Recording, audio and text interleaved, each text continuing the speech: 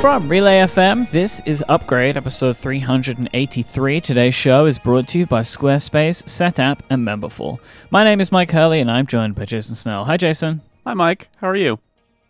I'm pretty good. I'm looking out a window. I sat here before at this window. I've got hills and palm trees and all kinds because I'm back again in Beverly Hills today. Is it the same window? Did you get the same room, or are you using the same? We actually got the exact same room since the last time we stayed here. So I'm feeling pretty happy about that. So I have a hashtag Snell Talk question for you, Jason, which is how did you enjoy brunch on Saturday? I had a great time at brunch on Saturday, but that's because, first off, it's Southern California in late November, which means it was sunny and warm. Just a breeze. It was a Saturday, late Saturday morning, and you're sitting outside at a cafe that does like breakfast all day, and that alone, it would have been pretty great. But who was across the table from me? Mike Hurley. Well, technically, Hello. Adina Hurley was across the table from me. That's true. And Mike was kind of diagonal, and it was lovely. It was great to see you after 2 years, right? 2+ years. Yeah, we worked out that the last time we'd spent any time together was August 2019. At the Relay 5th anniversary event in San Francisco. That was it. That was the last time. So it has been a historically, horrifically long time. So I found it, like you, pretty wonderful to spend time with you and your lovely family. So yeah, we had a great time. Good. It was, and I had some French toast. I would like to thank myself for that hashtag Snell Talk question. Okay, thank you. If you would like to send in a question, you can either write it directly in our document if you have such powers. Very few do, or you can send in a tweet with a hashtag Snell Talk or use !Snell Talk in the Relay FM members Discord, which I'll mention now. Actually, if you want to become a Relay FM member, maybe you want to support this show. Usually, you would go to getupgradeplus.com. But if you or someone you know wants to join Relay FM for a whole year, now is a great time to do so because until December 17th, all of our annual plans are 22% off for new subscribers. So if you're a new subscriber, go to giverelay.com. This will include Upgrade Plus, so you can get a year of ad-free episodes and more content for just $39. Go to giverelay.com and you can find out more about how to do that. This is our...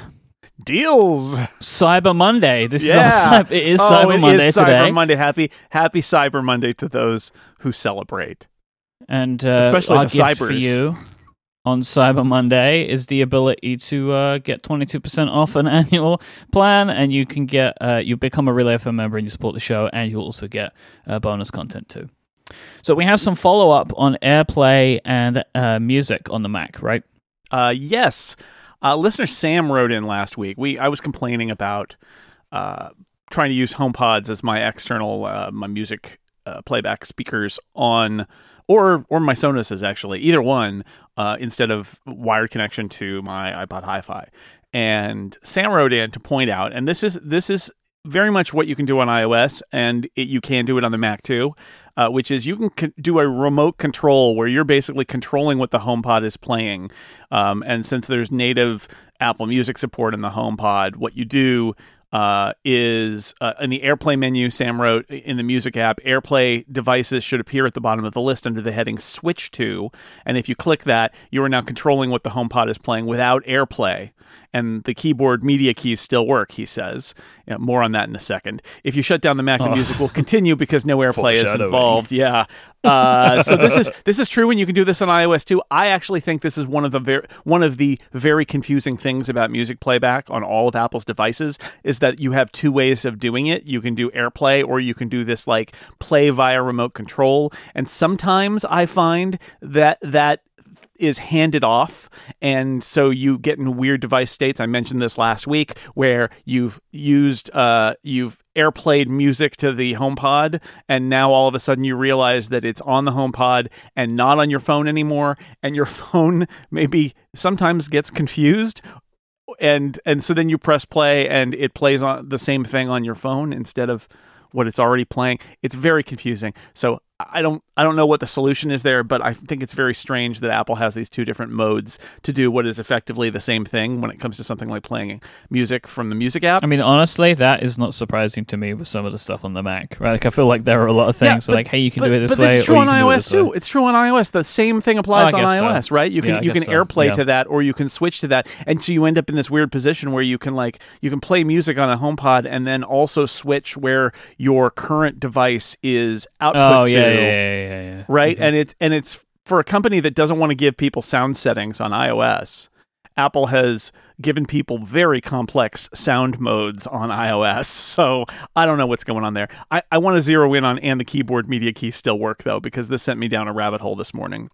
On the Mac, so you go to this mode where you switch to, and basically the music app is controlling the HomePod, but it's doing it remotely, and like the HomePod is the one streaming the music at that point, essentially, which means if you shut down your Mac, as Sam said, the music keeps going. Great. Your Mac crashes, whatever, you need to restart, you don't lose your playlist. Great, theoretically. But, for example, I use the volume up and down keys on my keyboard, and they don't adjust the volume of the music, they adjust my system volume. I think play pause will do the right thing, but I'm not 100% sure about that because, as I mentioned in a previous episode, I've turned that hardware keyboard off because it kept getting bumped. And so I got better touch tool, and literally I just said, the play pause, next and previous just don't work anymore. Please stop, because it was every time I pushed my keyboard tray in, I was messing up my music. It was not good. So I have a bunch of Keyboard Maestro shortcuts that do this instead, right? Using those preferred keys that I've been using since the 90s. And they use AppleScript to control the music app. And it works great. You say, you press, Command-Option-Space, and it gets the mode. It basically does a play pause. If it's playing, it pauses. If it pauses, it plays. And I also have ones for volume that say set the volume up 5 or down 5. And those work great. Guess what happens when music's in airplane mode? When music is in airplane mode, none of the AppleScript features work anymore because they say music isn't playing. What's happening? Well, the music app is looking at the target, which is the AirPlay device, the HomePod in this case, and is remote controlling it. But the scripting interface, as far as it's concerned, the Mac isn't playing music, so therefore it's not happening. It's like this completely weird case. And there is a way I found, I looked around in Script Debugger and found a way you could get the volume of the target AirPlay device. And you can set that volume, but it doesn't do anything. Nothing happens when you set the volume. It doesn't actually change. The volume doesn't change. It remains the same. Now, if I go to the slider in the music interface, the music app interface itself, and slide it up a little bit, it gets louder. And if I run that script again to tell me what the volume is, it will show that it's louder, but I can't actually set that. So it's one of those cases where I can choose between two different frustrating experiences with HomePods on my Mac, but neither of them is satisfactory. And despite what Sam said, essentially controlling everything easily from the keyboard in that mode doesn't work so far as I can tell. So it may be more reliable, although I did notice the first time I tried this morning using this different mode, one of the HomePods still started playing the track for a second just by itself, and then the stereo pair popped in. So some of this stuff is not any better, but I would imagine it's probably more reliable. The problem I have where I pause the music on my Mac and then I come back 30 minutes later and press play, and it gets really confused about where the music is supposed to go and sort of plays it into the void, or doesn't know how to play it, or plays it on the Mac speakers. That would probably not happen, because once it's handed off to the HomePod, I would imagine the HomePod is pretty resilient.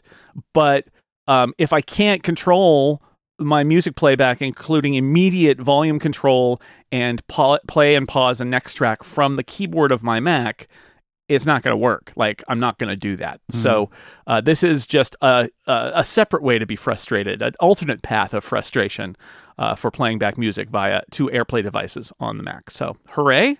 There's no it doesn't feel like there's a resolution to this. There isn't. They don't feel like anything's improved for you. No, Not this method does not improve things at all. It's a non-starter as long as I can't control it via Right. keyboard. So the other method is probably what I will keep trying to use and hoping maybe it gets a little better, or at least that it is not entirely annoying. Just for those who didn't hear me say this last time, I'm not interested in putting bookshelf speakers on my desk and running a cable. If I wanted to do that, I'd just go back to the iPod Hi-Fi. Honestly, my goal here is to get some speakers that are probably off my desk on either side of the room, which is where the Sonoses are, and use wireless technology to get a nice separate thing. Adding more wires to the audio setup in my office is something I desperately do not want to do. So, but then that said, it's not great. And it has to be Apple Music, right? You don't want to switch to Spotify or something. Yeah, that's not going to happen. It's going to be Apple Music. And in fact, I'm also not going to wire up the Sonos player app on my Mac and start using that full time to play music to the Sonos speakers. I'm not going to do that either. I'm going to use the music app because that's what I'm comfortable with. So we'll see if it gets better. But right now, it's just, I was excited about this. I'm like, oh yeah, that is a different mode. I wonder how that works. And the solution here is that should be controllable. It shouldn't be any different because it's the active device in the music app. You should be able to say pause. You should be able to say volume up and have it work. And they wired it into the interface, but it's not wired into the remote control, the scripting interface. That functionality is really reliable when you do it from the iPhone. Like using the iPhone's up and down volume controls then controls the HomePod's volume. Yeah, for as long as it lasts. Play 2 thing. Yeah, I mean, it can disconnect sometimes and get frustrating, but yeah, it's pretty. It's more reliable. It's pretty reliable. And all I want is my keyboard. I want my keyboard controls, which are not the standard controls. But as I said, the volume doesn't actually change the volume of the speakers. It changes the volume coming out of my iMac speaker, which is not helpful because there's no music coming out of the iMac speaker. Just on like a tangential thing, the hotel that we're in, the TVs have built-in Chromecast support. Mm-hmm. I really like the way Chromecast works. I much prefer it to AirPlay because your device doesn't need to be doing anything. And you can just continue using your device as normal, and then the app that you're casting from just has some, like we use in Netflix. Yeah, and you're just basically, what you're saying is like, hey TV, just go and get this Netflix thing. Mm-hmm. But it's just so much easier than like needing to sign in or anything, and then the Netflix app just gets some play pause controls. Like, I really like it. Like, AirPlay, I've always found a bit like, am I allowed to use my device anymore when I'm AirPlaying? I will say, I think that's gotten a lot better on AirPlay because I've had a couple of cases recently where I've used AirPlay because I've been in places where there's an AirPlay TV because so many TVs now have AirPlay support. Yeah. And this happened this weekend at my in-laws' place. Like, they have a TCL TV, kind of like mine. It's a Roku, and it's got AirPlay support. And so I was able to take my Fubo TV, so my over-the-top streaming, to like a cable channel that they didn't get, and just put it on their TV, and it worked fine. And I was able to do that and still use my iPad, and it ran for an hour plus, and it wasn't a problem. Yeah. Okay. So I think that can get better. There's more going on there, but I agree. Either way, the ideal scenario, and we're getting toward it, especially if you're in a place where there's a TV and you want to put things from your computer on your device on your TV to watch it, you should be able to do that without logging into something on the TV. You should just be able to go put this there. And Chromecast and I think AirPlay are getting closer to that goal. The upgrades, Jason. Mm-hmm. It's almost December, which means we are entering peak upgradey season. Peak. It's always upgradey season. In the past couple of days, I have discovered how difficult it is to spell the word 8th. Yes. That's a tricky one because we are doing the 8th annual upgradies and the voting is open. Go to upgradies.vote and you can submit your nominations, your votes for the Upgradies Award winners for 2021 in the 8th annual Upgradies. If you want to find previous winners and get some inspiration, we have a history of every single Upgradie award given over at upgradies.com, which is managed and maintained by the wonderful Zach Knox, moderator in our Discord. But you can go to, if you want to vote, there's a Google form. Go to upgradies.vote. Voting will close on Tuesday, December 21st, and the episode will be released. The 8th annual Upgradies episode will be released on December 27th. So between the 21st and the 27th, we will be tabulating your results, and we will be using, and as I mention it again, we'll mention it many times, your nominations, they are guides, they are help, they are indicators for us. Me and Jason ultimately pick the award winners for each category, but we very much need your help sometimes to break a tie, and often because there are some categories where we don't have any. Like I was looking through it, so in case you're not familiar, one of our categories is best movie, and I'm thinking I don't know if I've seen a movie this year. Right. Well, so yeah, I can't think of one. The Upgradies nominees from the listeners serve a couple of purposes. One is to remind us, or point out something we should check out. Right, like that. That's very helpful because you always. I'll tell you. I get to the end of this process, and then I listen to some other podcast's awards, or I read Federico's awards on Mac Stories, and I'll be like, oh, right.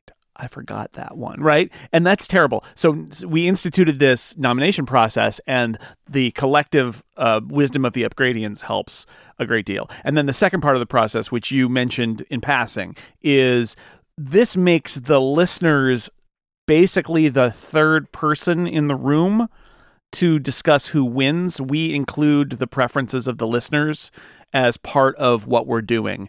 And so that is very helpful because sometimes we disagree or we don't have a strong opinion, and the opinion of the listeners can be very, very helpful. So don't forget, you want to get your nominations in sooner the better. Why not? Go to upgradies.vote and you can get your nominations in, and we'll be recording that and publishing that episode. I think it's going to be our last episode of the year this year. I think it tends to be. Well, unless there's a surprise Apple event don't even later that week or something. So that's literally the last Monday of 2021. So that's our last episode. This episode of Upgrade is brought to you by Setapp. Getting things done is a challenge that everyone struggles with, and one way to tackle it is to make sure that you have the right tools for your computer and for every task, and that means having the right apps. Setapp is on a mission to help users get more done. With Setapp, there's no more worrying about having to search for apps to solve a problem, because Setapp packs over 200 apps for your Mac and iPhone into one.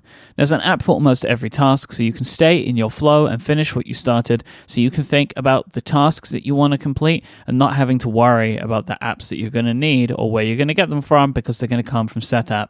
Setapp has a bunch of apps that I really, really love and really recommend, like a couple that I use. I use these apps every single day, Bartender and CleanShot X. They're absolutely excellent. Honestly, just those two apps alone are worth the subscription, but you can also get stuff like Clean My Mac X is there. You can get iStat Menus, Paste, which is a really cool clipboard manager, Ulysses. There's so many applications available, and they're really excellent. One of my favorite things about Setapp is that they are the full pro versions of these apps. They're not like watered down apps at all, so it's really great. And it's great value as well as being convenient, because instead of paying for hundreds of apps, which could be, hundreds, thousands of dollars for separate licenses, there's just one flat monthly fee. New apps are added to Setapp regularly, and you do get those full featured pro versions. So go to setapp.com/upgradefm and you can try out Setapp free for a week. If you like it, just pay $9.99 per month. That's setapp.com/upgradefm.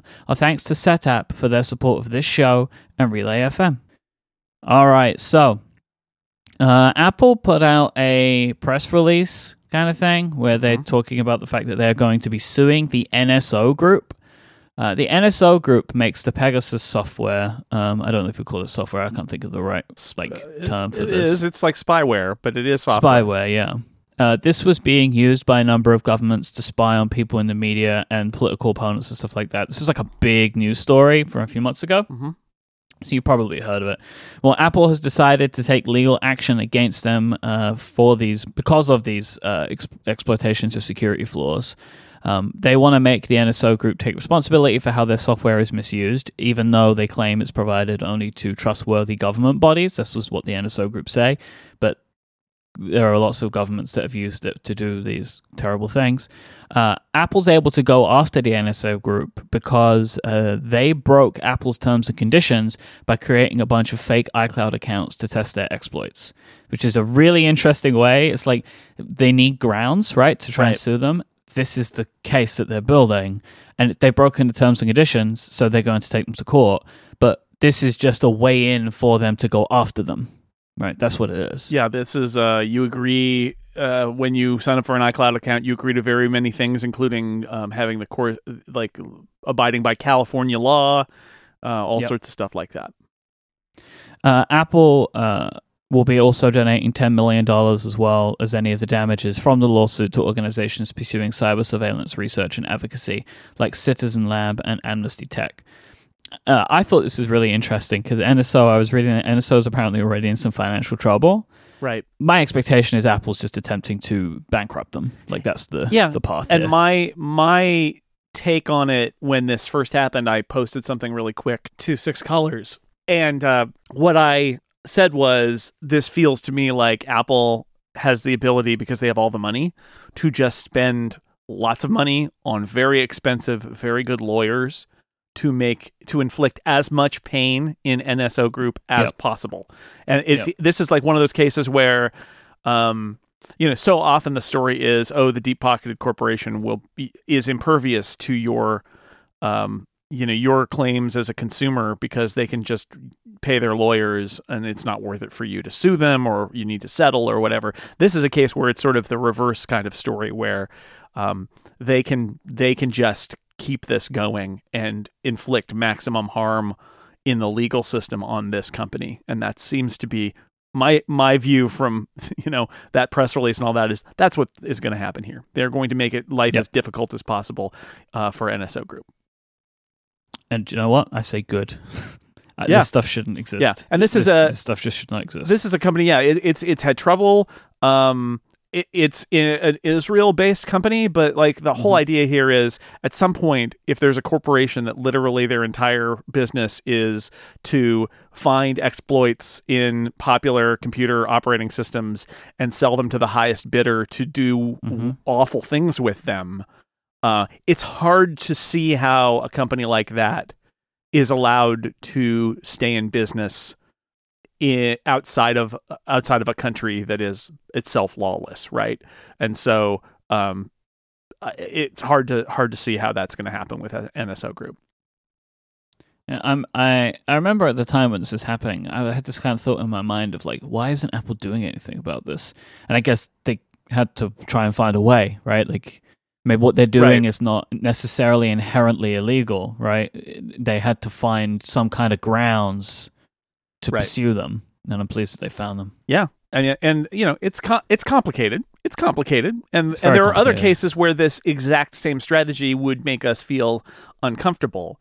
But this is a company that literally profits on selling security exploits to awful governments who want to expose people who are opposed to their authoritarian regime. Right? It's dissidents and it's opponents in other countries, and it's ugly and makes devices less secure. So I'm because there's no way to do the ideal, right? Like the ideal is like, this software is only used to find terrorists, right? Like there's an ideal idea in that. It's like, if that was the case, like, sure, okay, I'll allow it. But that's just not the way that these things are done. Like, you create any tools and someone's going to misuse it, and the way that this can be misused is pretty terrible. So, yeah. Moving on, when the Apple Silicon Macs were coming out, we were all wondering what the future of Boot Camp was, because it didn't seem like Apple was going to continue making Boot Camp. And also, right, like we needed Windows on ARM, and there kind of wasn't Windows on ARM at the time. And that started to change. Windows is running on more and more ARM machines, but there was no kind of indication that we would be able to get a native version of Windows running on Apple Silicon. There was a quote that Craig Federighi gave, like in an interview, where they kind of just like, yeah, we're fine with it, but it's up to Microsoft. Up to Microsoft. And it seemed like a kind of a weird thing for Microsoft to be dragging their heels over, right? Like, this is their whole business. Like, why not just sell it to more people? Well, it turns out that Qualcomm currently has an exclusive agreement with Microsoft. Turns out that part of the deal to get Microsoft Windows to run on Qualcomm's ARM processors was an exclusivity window, which leads me to believe that Qualcomm basically paid Microsoft or cut a deal with Microsoft that involved a discount. Money changed hands. Or did the work for Microsoft. Or did the work for Microsoft. So money changed hands, I think, for sure. And that's fair. That's perfectly reasonable. It actually reminds me a little bit of the whole iPhone exclusivity with AT&T, right? That it was we're getting this off the ground and we need you as a partner, so we're going to give you an exclusivity arrangement. But this report that's out there, which is, lightly sourced. It's from xdadevelopers.com. But this report says that it is expiring soon. That's all we really know. Yeah. And I've said all along, and I continue to say, that I think it is inevitable that Windows for ARM processors will run on Apple Silicon. I don't know about Boot Camp. Boot Camp's not impossible because of the way that Apple architected Boot Camp on Macs with the T2 chip in them. There's a secure signed operating system process, and they support Windows secure signed boot just as they do Mac OS. So I think Apple is fine with it, essentially. If you want to do that, go right ahead. So if there's a way to technically make it work on Apple Silicon in Boot Camp, great. But I think that more broadly, this is that moment where Microsoft can finally make available an official version of Windows that runs natively on ARM processors to be used with something like Parallels or VMware on Apple Silicon Mac, so it runs at full speed. Now, keep in mind, it is the ARM version of Windows, not the regular Intel version of Windows.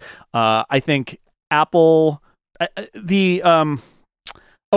a VMware. Somebody said basically we're going to let Microsoft handle the translation layer, right? But Microsoft has to build an Intel translation layer for Windows itself, and so that would run, and so you should be able to run Intel stuff on Windows for ARM. So it's all kind of coming together, and I think this will be, I think it'll be a real thing. Right now, you can sign up for the test version through their early release program, and then just put that in Parallels on an Apple Silicon Mac, and it works fine. It works just fine.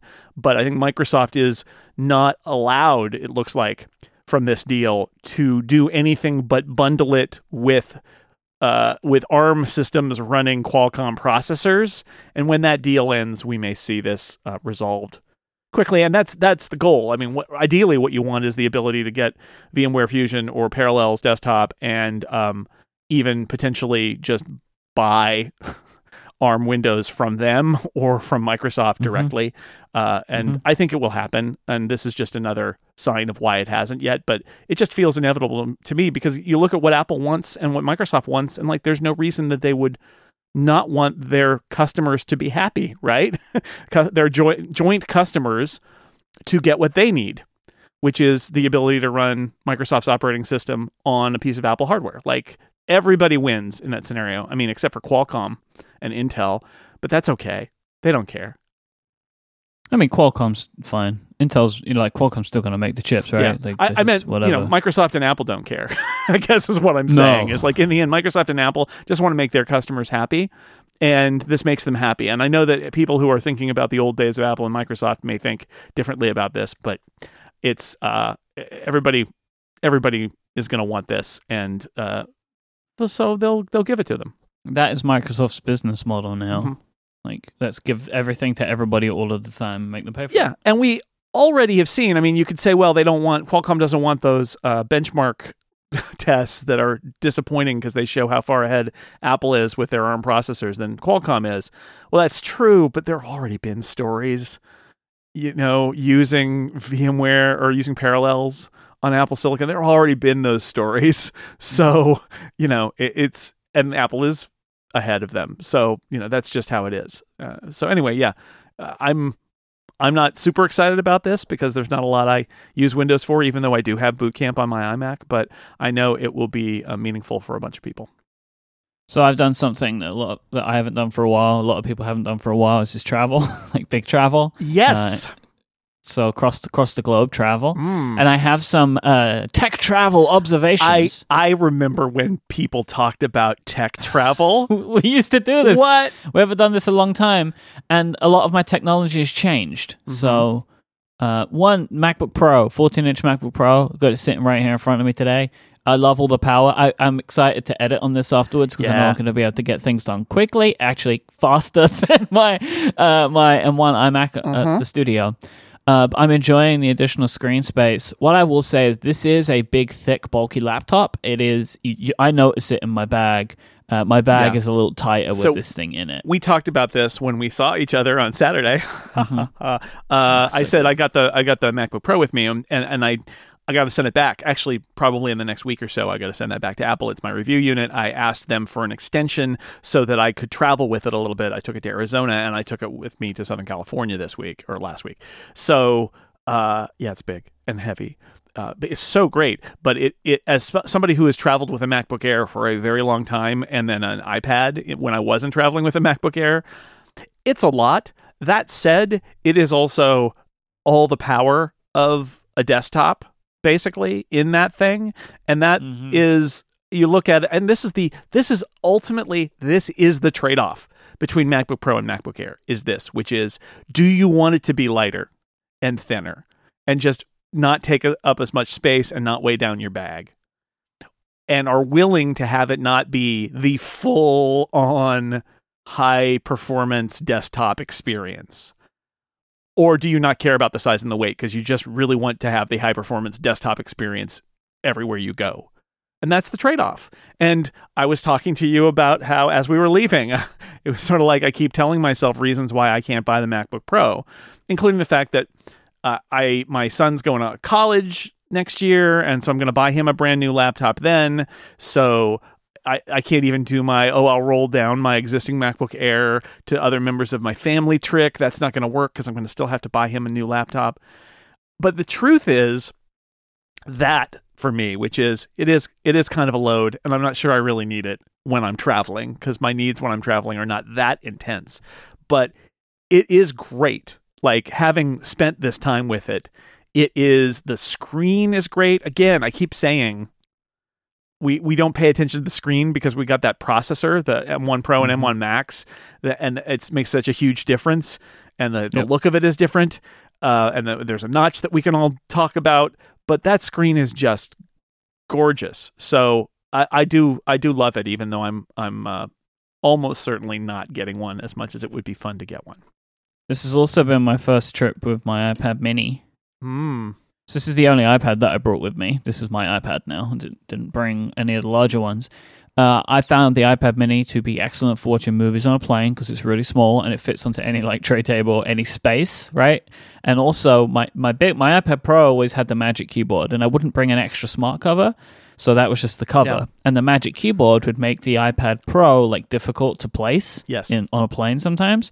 But because the iPad mini just has the smart cover, it's perfect. And smart covers are so good for video watching and just make the iPad mini really great for that. I'm surprised and I've heard several people say this, but especially you, about the smart cover, because I always use a smart cover.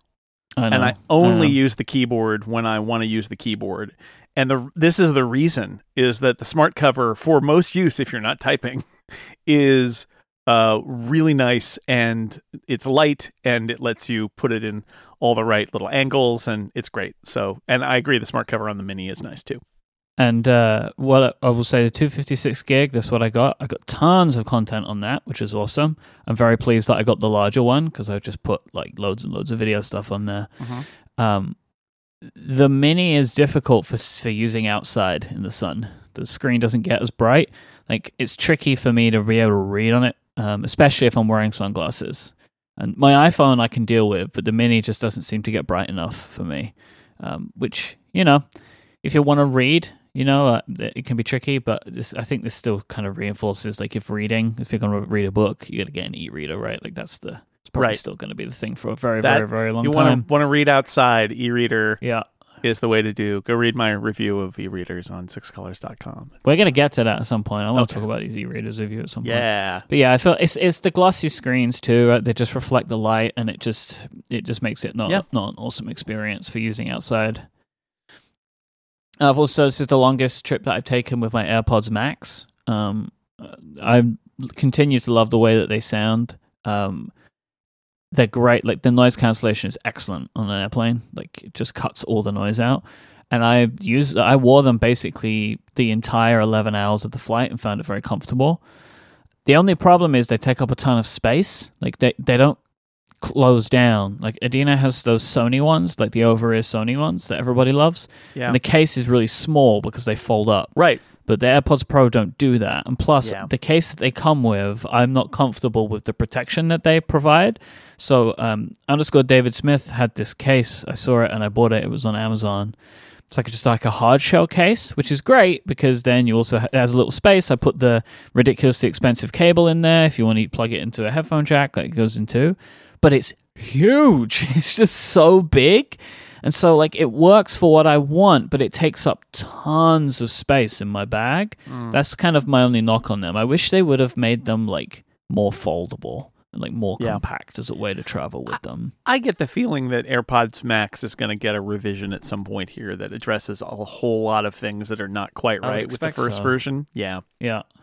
And I'm using them for podcast recording today. I have the little cable, the lightning to audio cable. I find it very weird. Transparency, I hate transparency mode for recording, I found out, because I hear myself way too much. Yeah. Well, and you've got your voice feeding back to you anyway, so you don't need to hear it again. Which is why it's weird, because, which I said the way you set it up, I hear my own microphone a little bit in my ears, which is helpful for recording. Mm-hmm. So then I get it double, which doesn't sound right. Noise cancellation doesn't work. I don't know why it feels strange. So I've got it set to off. Yeah. But it just feels different. The seal is much more intense than the seal on my usual headphones.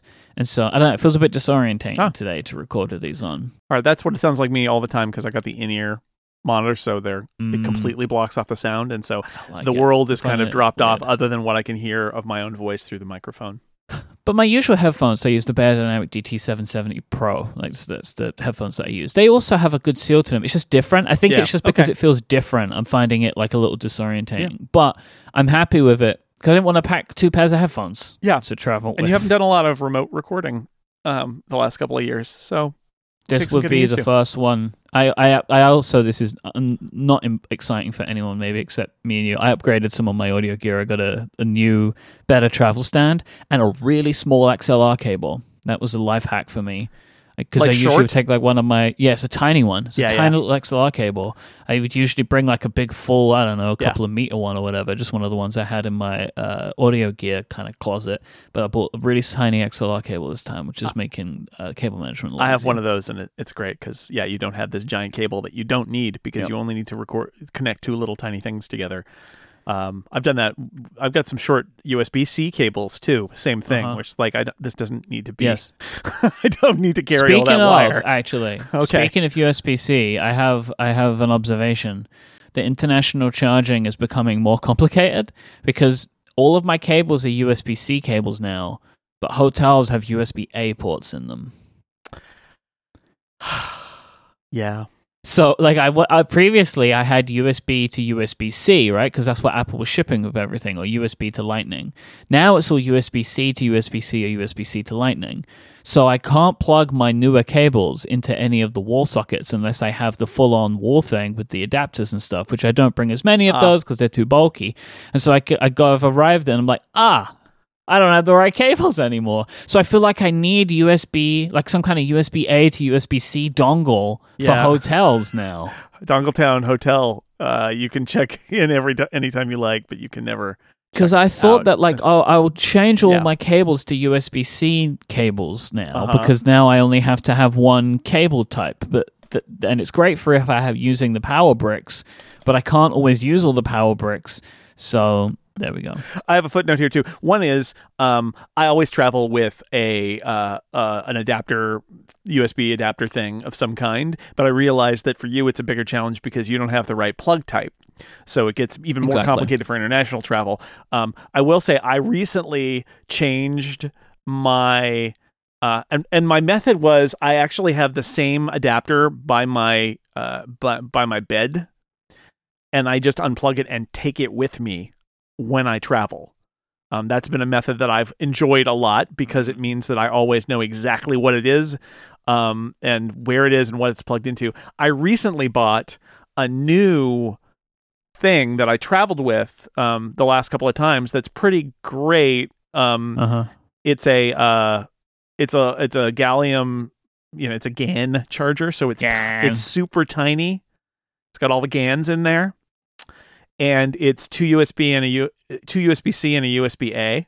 Is that from an Anchor product? This one is TechNet. TechNet. So who knows what that is? But it is, it's real small. I mean, I guess that's my point, is that the other ones I've used have been like an Anchor one, and it's a big block with a long cable snaking out of it to go somewhere. Yeah. And this one is a flip down, because it's the US, right? So it's a flip down the two prongs, plug it in, and you get two USB-C and a USB-A. And that, for my purposes, that's all I really need in terms of like iPad, iPhone, Apple Watch. And so that's been a nice little addition to my little travel kind of charging thing. Maybe I just need to get... I have one of these. I have an Anchor one for the UK. It's really great. I use it in the studio to charge those things, right? Like to have a iPhone and Apple Watch dock I have on my desk, and then I have just like an extra port for like a cable to plug stuff in. Maybe I need a US version of one of those, and then that will just be everything that I need. Then. I was going to say, invest in your future return to the US. Get one of those. You should get one of those and just ship it to yourself while you're here in America. I might do that, actually. And use it for the rest of your trip. But anyway, but I kind of have enough for now. But it's just like I had it all set before COVID, right? Like because we were USB-A everywhere, and now it's if the hotels have taught us anything, if Hotel Dongletown has taught us anything, it's that we can convert our lives to a new cable standard, but the hotels will always be 5 to 7 years behind, right? Like it's like, how long did we see the 30-pin connector around in hotels? Mike, I stayed in a hotel in Colorado a couple months ago that still had a dock connector, and I was like, what is happening? It's like a horror movie, right? It's like the dock connector is in the building. So yeah, it's we can control our own lives, but we can't control what's in the hotels. So that's why I always travel with stuff. Because the last thing you want to do is then carry a bunch of USB-A-C connector dongle things with you. That's no good. No good. This episode of Upgrade is brought to you by our good friends at Memberful. Memberful is the easiest way to sell memberships to your audience and is used by some of the biggest creators on the web because you can generate sustainable, recurring income while diversifying your revenue stream. You may have heard us talk about the Relay FM membership program. We spoke about it earlier in the show, like Upgrade Plus. We use Memberful to power all of that because they make it so easy for us to get all of the tools that we need to create a really great system to deliver bonus content to our members, integrate with Discord, have a newsletter, whilst we are also generating extra revenue that becomes a reliable and sustainable part of our business. Memberful really makes it so awesome. They make it really easy for us. They make it really easy for our members as well, because like their system to log in is awesome. You get all of your podcast codes there, so you can if you have bonus content, it's really easy to just use like a QR code or tap a button and subscribe in your podcast app. And on the back end for us, we get loads of great information, and we have charts and graphs and all that kind of stuff, so we can see how things are going. And honestly, the big thing is that over the last couple of years, some of the advertising stuff has become tricky or more complicated or more variable. Like COVID has had that effect. But we now have this part of our income that we can rely on because of our members, and that is powered by Memberful. So, look, Memberful makes it so easy to diversify your income with everything that you need to run a membership program of your own, including custom branding, gift subscriptions, Apple Pay, free trials, private podcasts, and tons more, and leaving you with the full control and ownership of everything that relates to your audience, brand, and membership. And you can now send paid email newsletters directly through Memberful without needing to connect to a third-party email provider. We just moved ours to this. It's really great. And you can even publish your paid newsletter content to a Memberful-hosted members-only website so they can get a full back catalog of stuff. And there's no additional fee when signed up for Memberful's Pro or Premium plans. Plus, you'll save money compared to other popular hosted newsletter platforms. If you are a content creator, Memberful can help you monetize that passion. Get started for free at memberful.com/upgrade with no credit card required. That's memberful.com/upgrade. Go there right now and check it out. It could be the start of something exciting. Our thanks to Memberful for their support of this show and Relay FM. Let's talk about shortcuts for the Macintosh OS. Ooh. Yes, so you have published article after article about this, and I've been saving them all up because I wanted to talk about it probably this week because I didn't want to spend a ton of time trawling through all the news this week because I am on holiday. Exactly. So we're going to talk about shortcuts. Can we talk about kind of an overall perspective? What have you been trying out with macOS? You're trying to make some of your shortcuts go cross-platform, right? That you're using on iOS as well. Yeah, I mean, it's a couple of things going on there. One is, can I? Some of the things that I've built for iOS are really convenient, and I'd like to replicate them. And I've tried to replicate some of them using different means, using services and Keyboard Maestro and things like that. And I wanted to see, could I make one version of this that runs on my iPad, my iPhone, and my Mac? And so I've done that a little bit, which has challenges, right? Because there are just kind of holes in macOS actually, where there are actions that are not available. And, I know you talked about this with Federico on Connected. They're like Safari especially, but the share sheet on macOS is not a real share sheet. And so you end up having to do these things that I've been doing where it's sort of like, if device is Mac, do this. Otherwise, do that. And it would be taken to its most ridiculous extreme. You'd literally have two totally separate things in the if and else statements. And at that point, why are you even doing it? But the truth is that a lot of the work is the same. And they're just very specific actions where you go, oh, I can't do this on the Mac in shortcuts. So you end up doing, if it's on the Mac, you run this Apple script, do this other thing, get the result.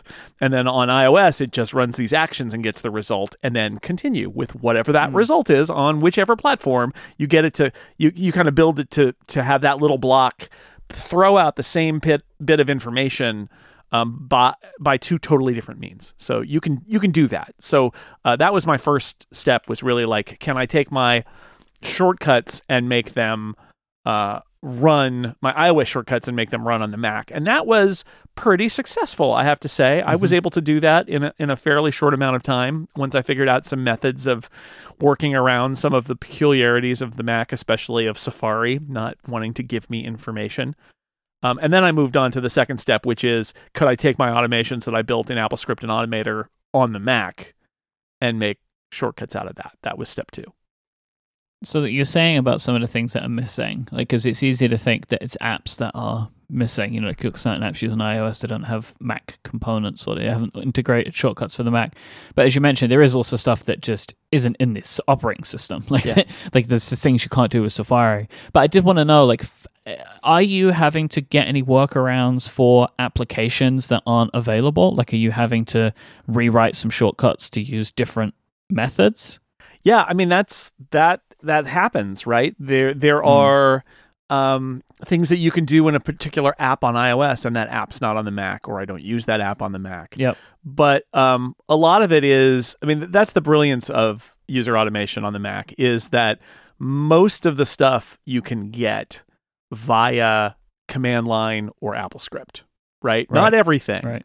But a lot of things you can get. And so on iOS, you have to have give me an action that does this. So when you're converting iOS actions, it's actually pretty straightforward, because anything that's got an action on iOS, pretty much you can do it on the Mac. You may have to do it via a script, but it's not an outlandish action that's locked down, right? Because you're coming from the locked down interface, the lockdown operating system, to the anything goes operating system. So if you start with iOS and then move it to macOS, you're pretty much going to be able to figure out a way to do it.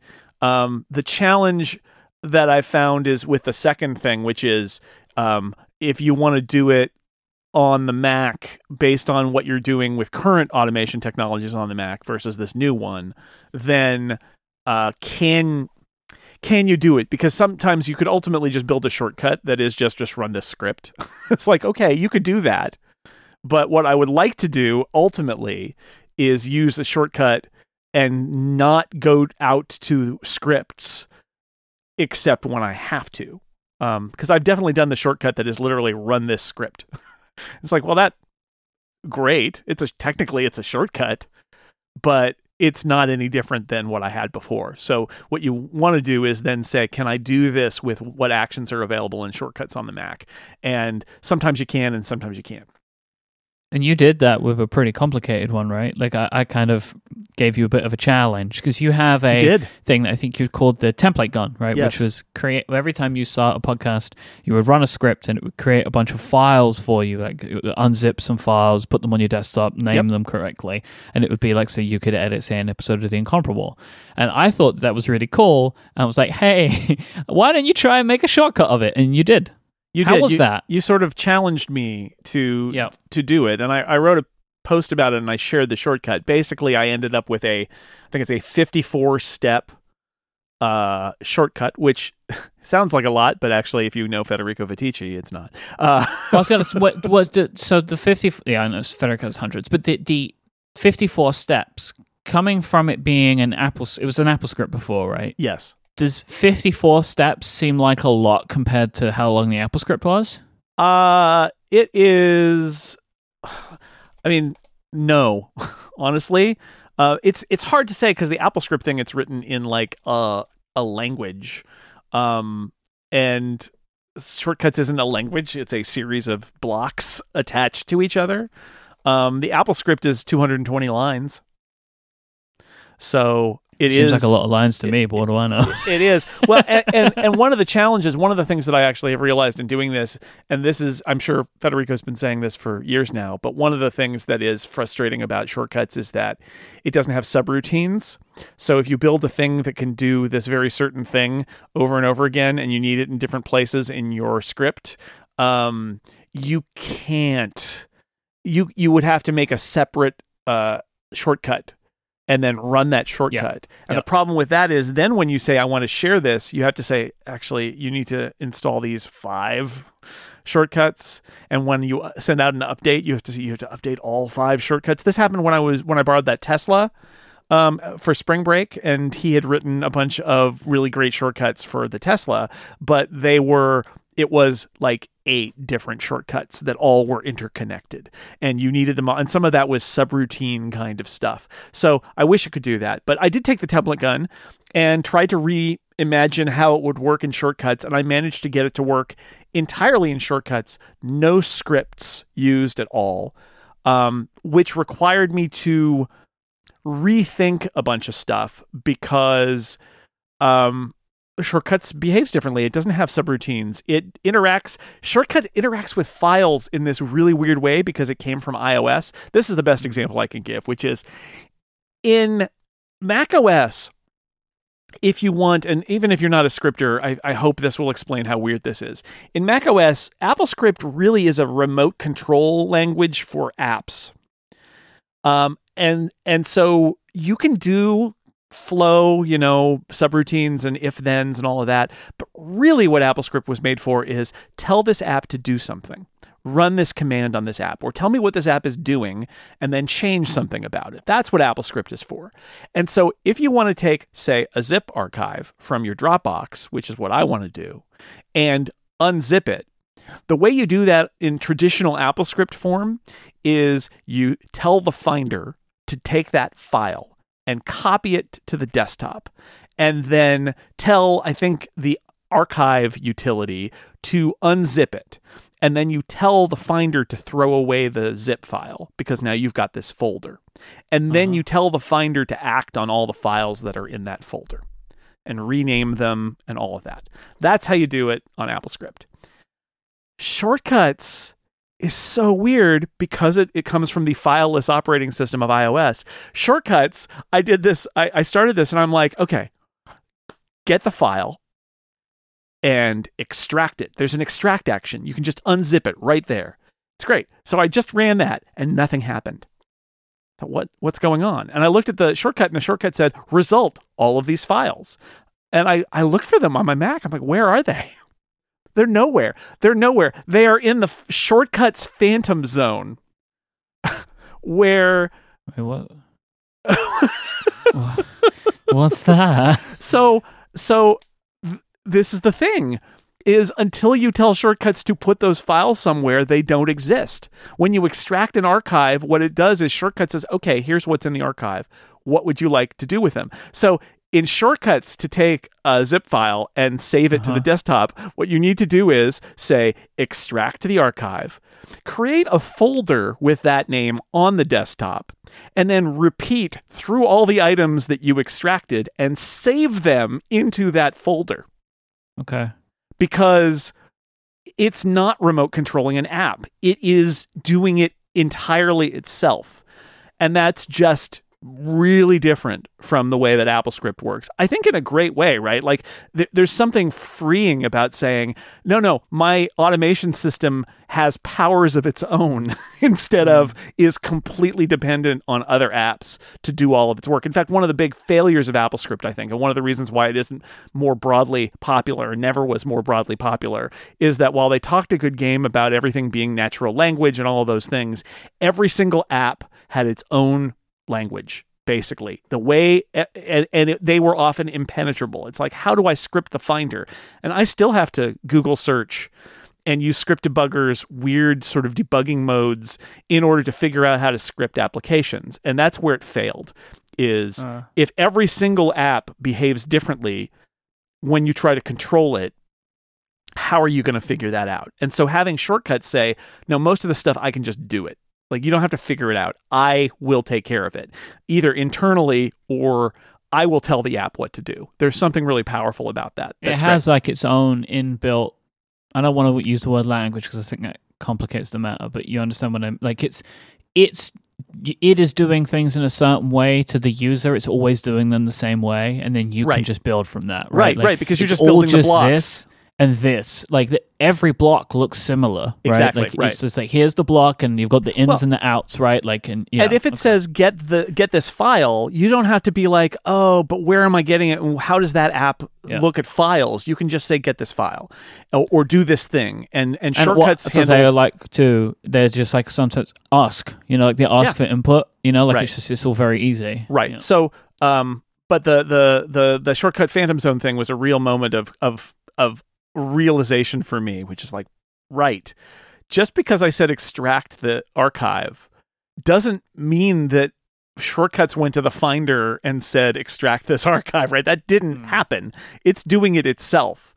And so from there, I was able to build it up, and then I've got a bunch of like repeat statements, and I built it using what's called a dictionary, which basically in my AppleScript, I literally have like, if the podcast is named this, or if the archive is named this, do this. I have this. It's cheating, right? I'm literally, every time I add a podcast, I have to write more lines of code in AppleScript in order to get it to work.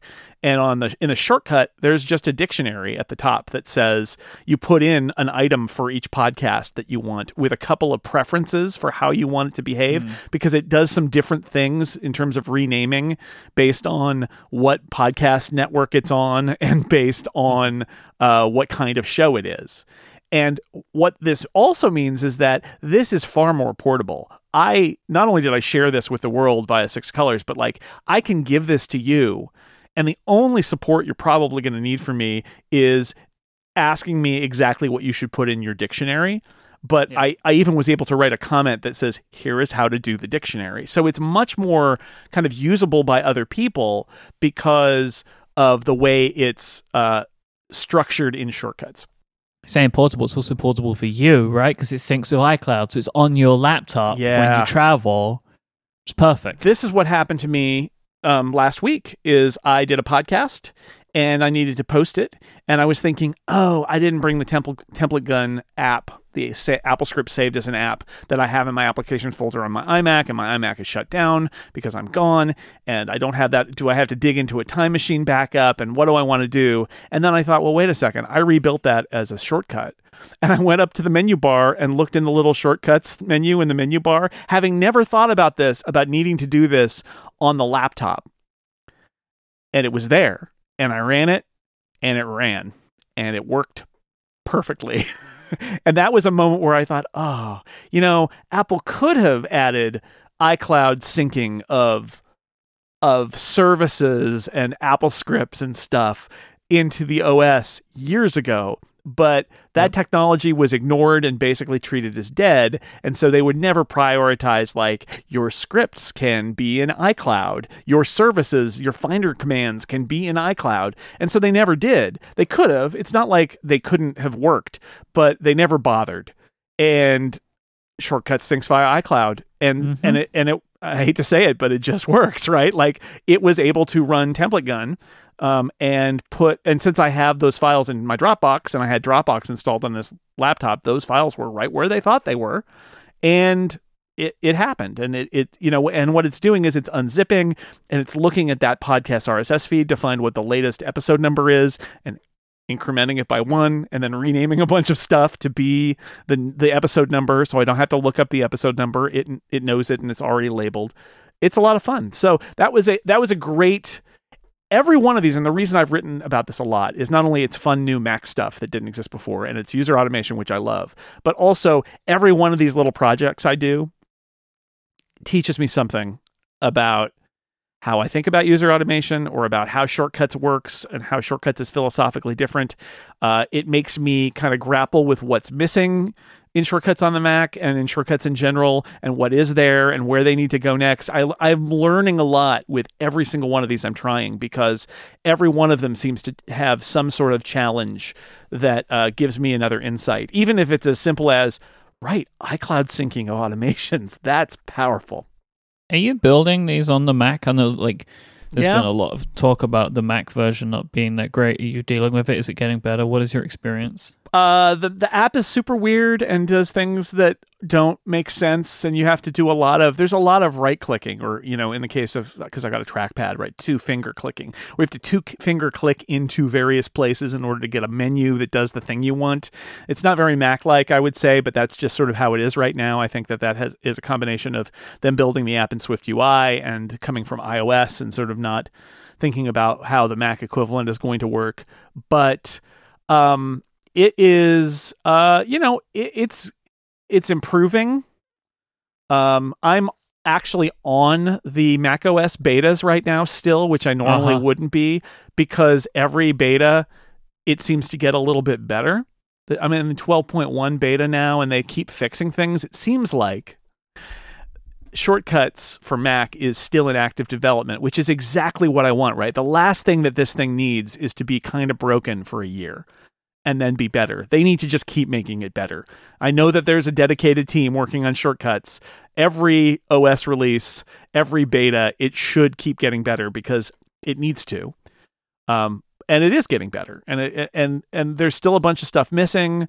There's still, like, in the short term, what I really want is a clever developer to write the equivalent of Toolbox Pro for the Mac. Toolbox Pro is an app on iOS, maybe on macOS too now, I don't know, that adds a bunch of functionality, where basically, like, it doesn't do anything except add a bunch of functionality to Shortcuts. That's its only purpose, because apps can contribute actions to Shortcuts. So Toolbox Pro just adds a bunch of stuff that Shortcuts doesn't do to Shortcuts. And right. the Shortcuts should do, but it doesn't.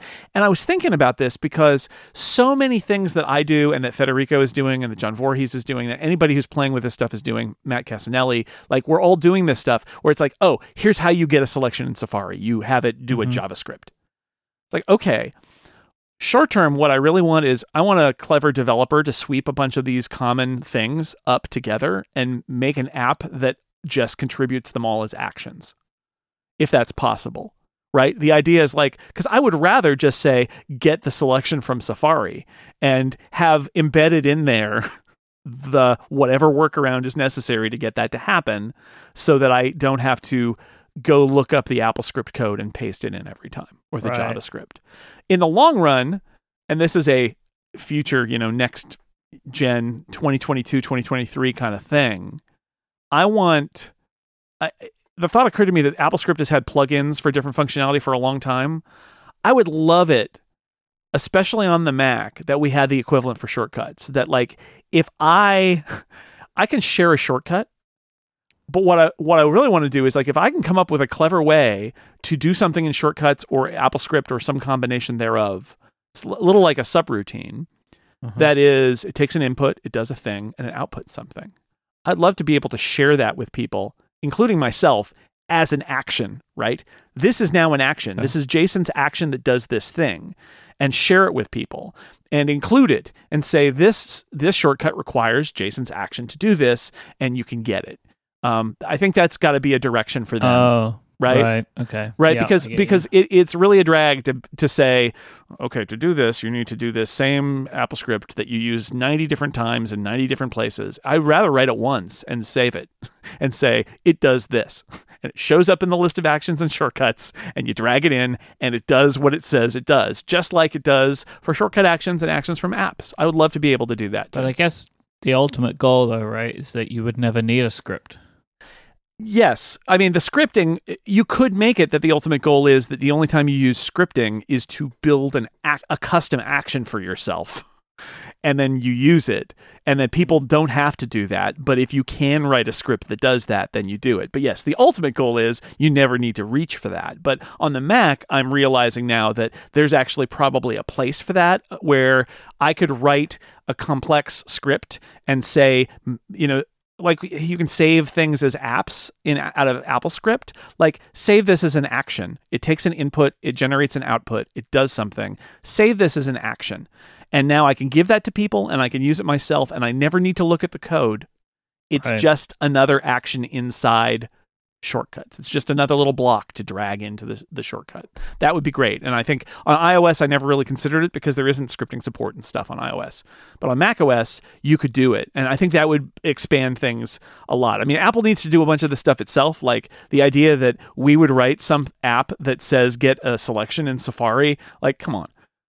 Apple needs to do that, right? Safari needs that. And there's a broader context that Apple needs to do a better job of evangelizing user automation and shortcuts inside its team. This is the modern version of why aren't Apple's apps scriptable, is why do Apple's apps not have good support? Federico talked about this.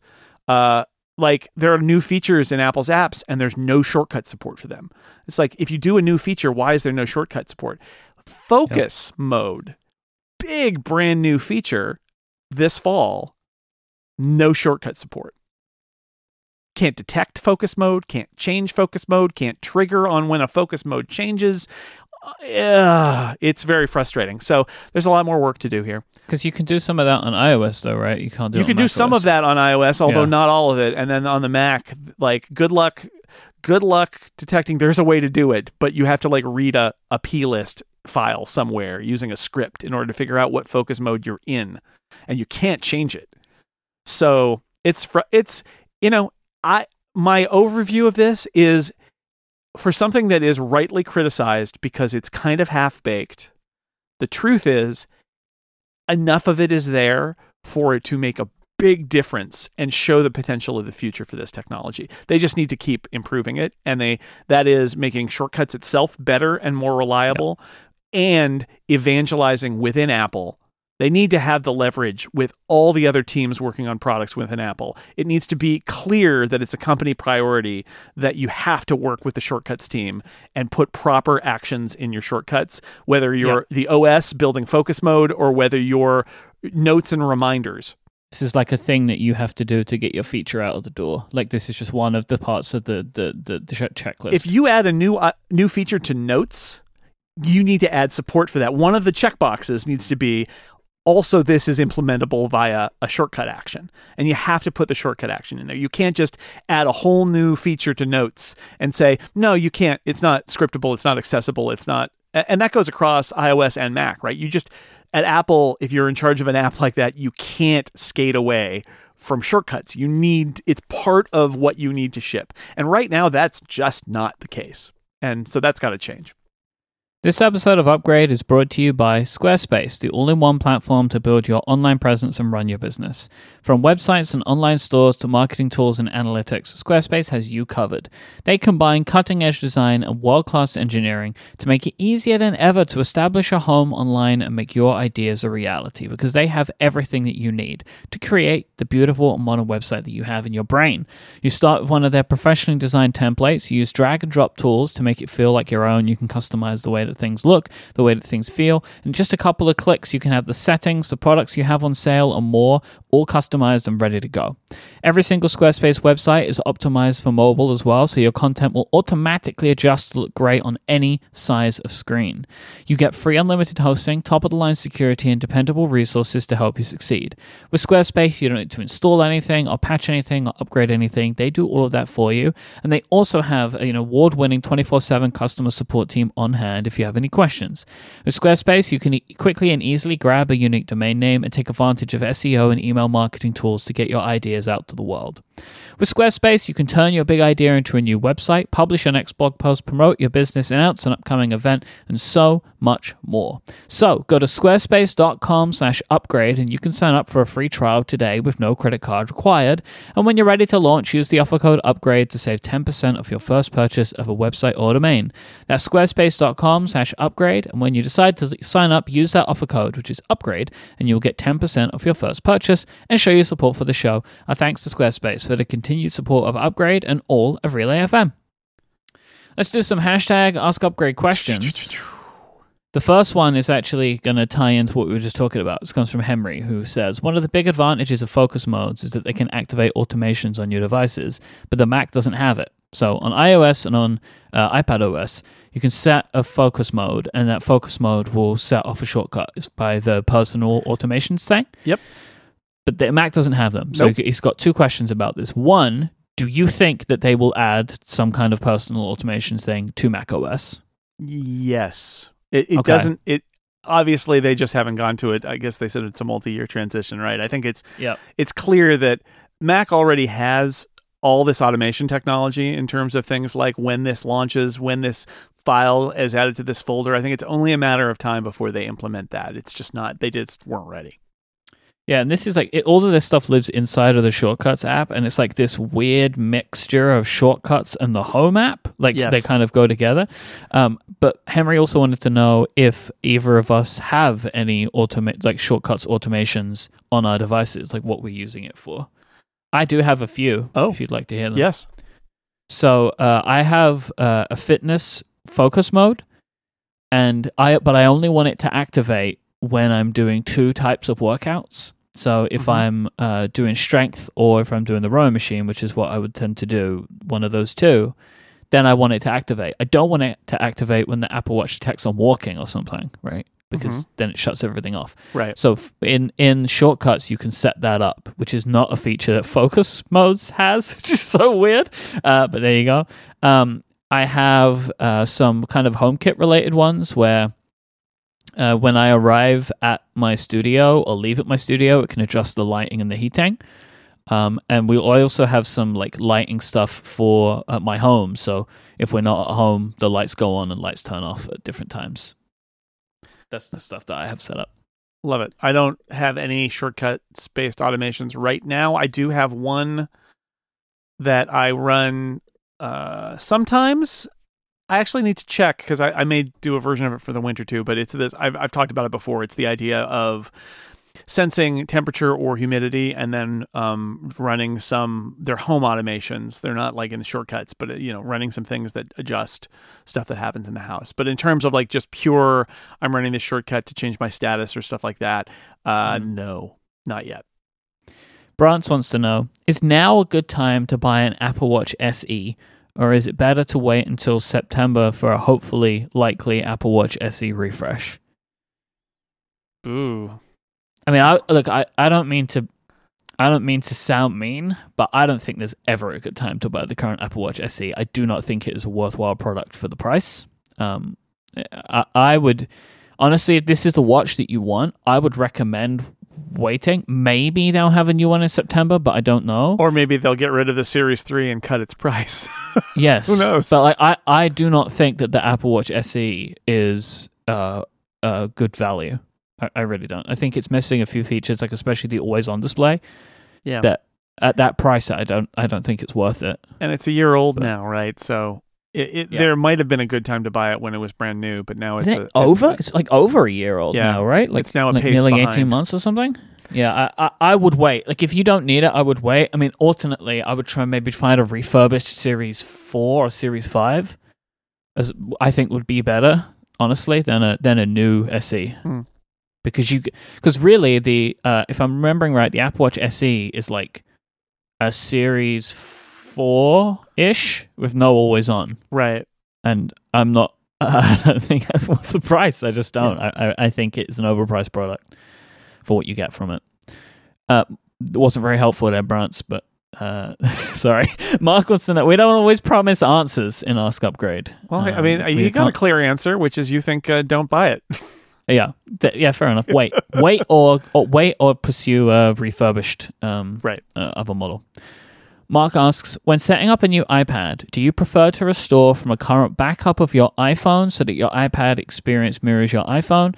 Do you start fresh or and create a completely separate iPad experience? Or, I guess, if you're coming from another iPad, set it up to mirror another iPad. What do you do for iPads? My iPad line and my iPhone line are completely different, and I set up new iPhones based on my iPhone, and I set up new iPads based on my iPad, and that for me includes the iPad mini, which I set up as an iPad. I actually regretted setting it up blank, and I went back and erased it and set it up as my iPad because the dock is ridiculous. Yeah, but it is, but it's like it is an iPad, and the stuff I do on it is still iPad stuff, and so why would I not want my iPad stuff on it? So that's putting iPhone stuff on an iPad. I guess if it's your first iPad and you want to have it be just like your iPhone, but for me, the iPad and the iPhone are just completely diverged, and that's how I like it.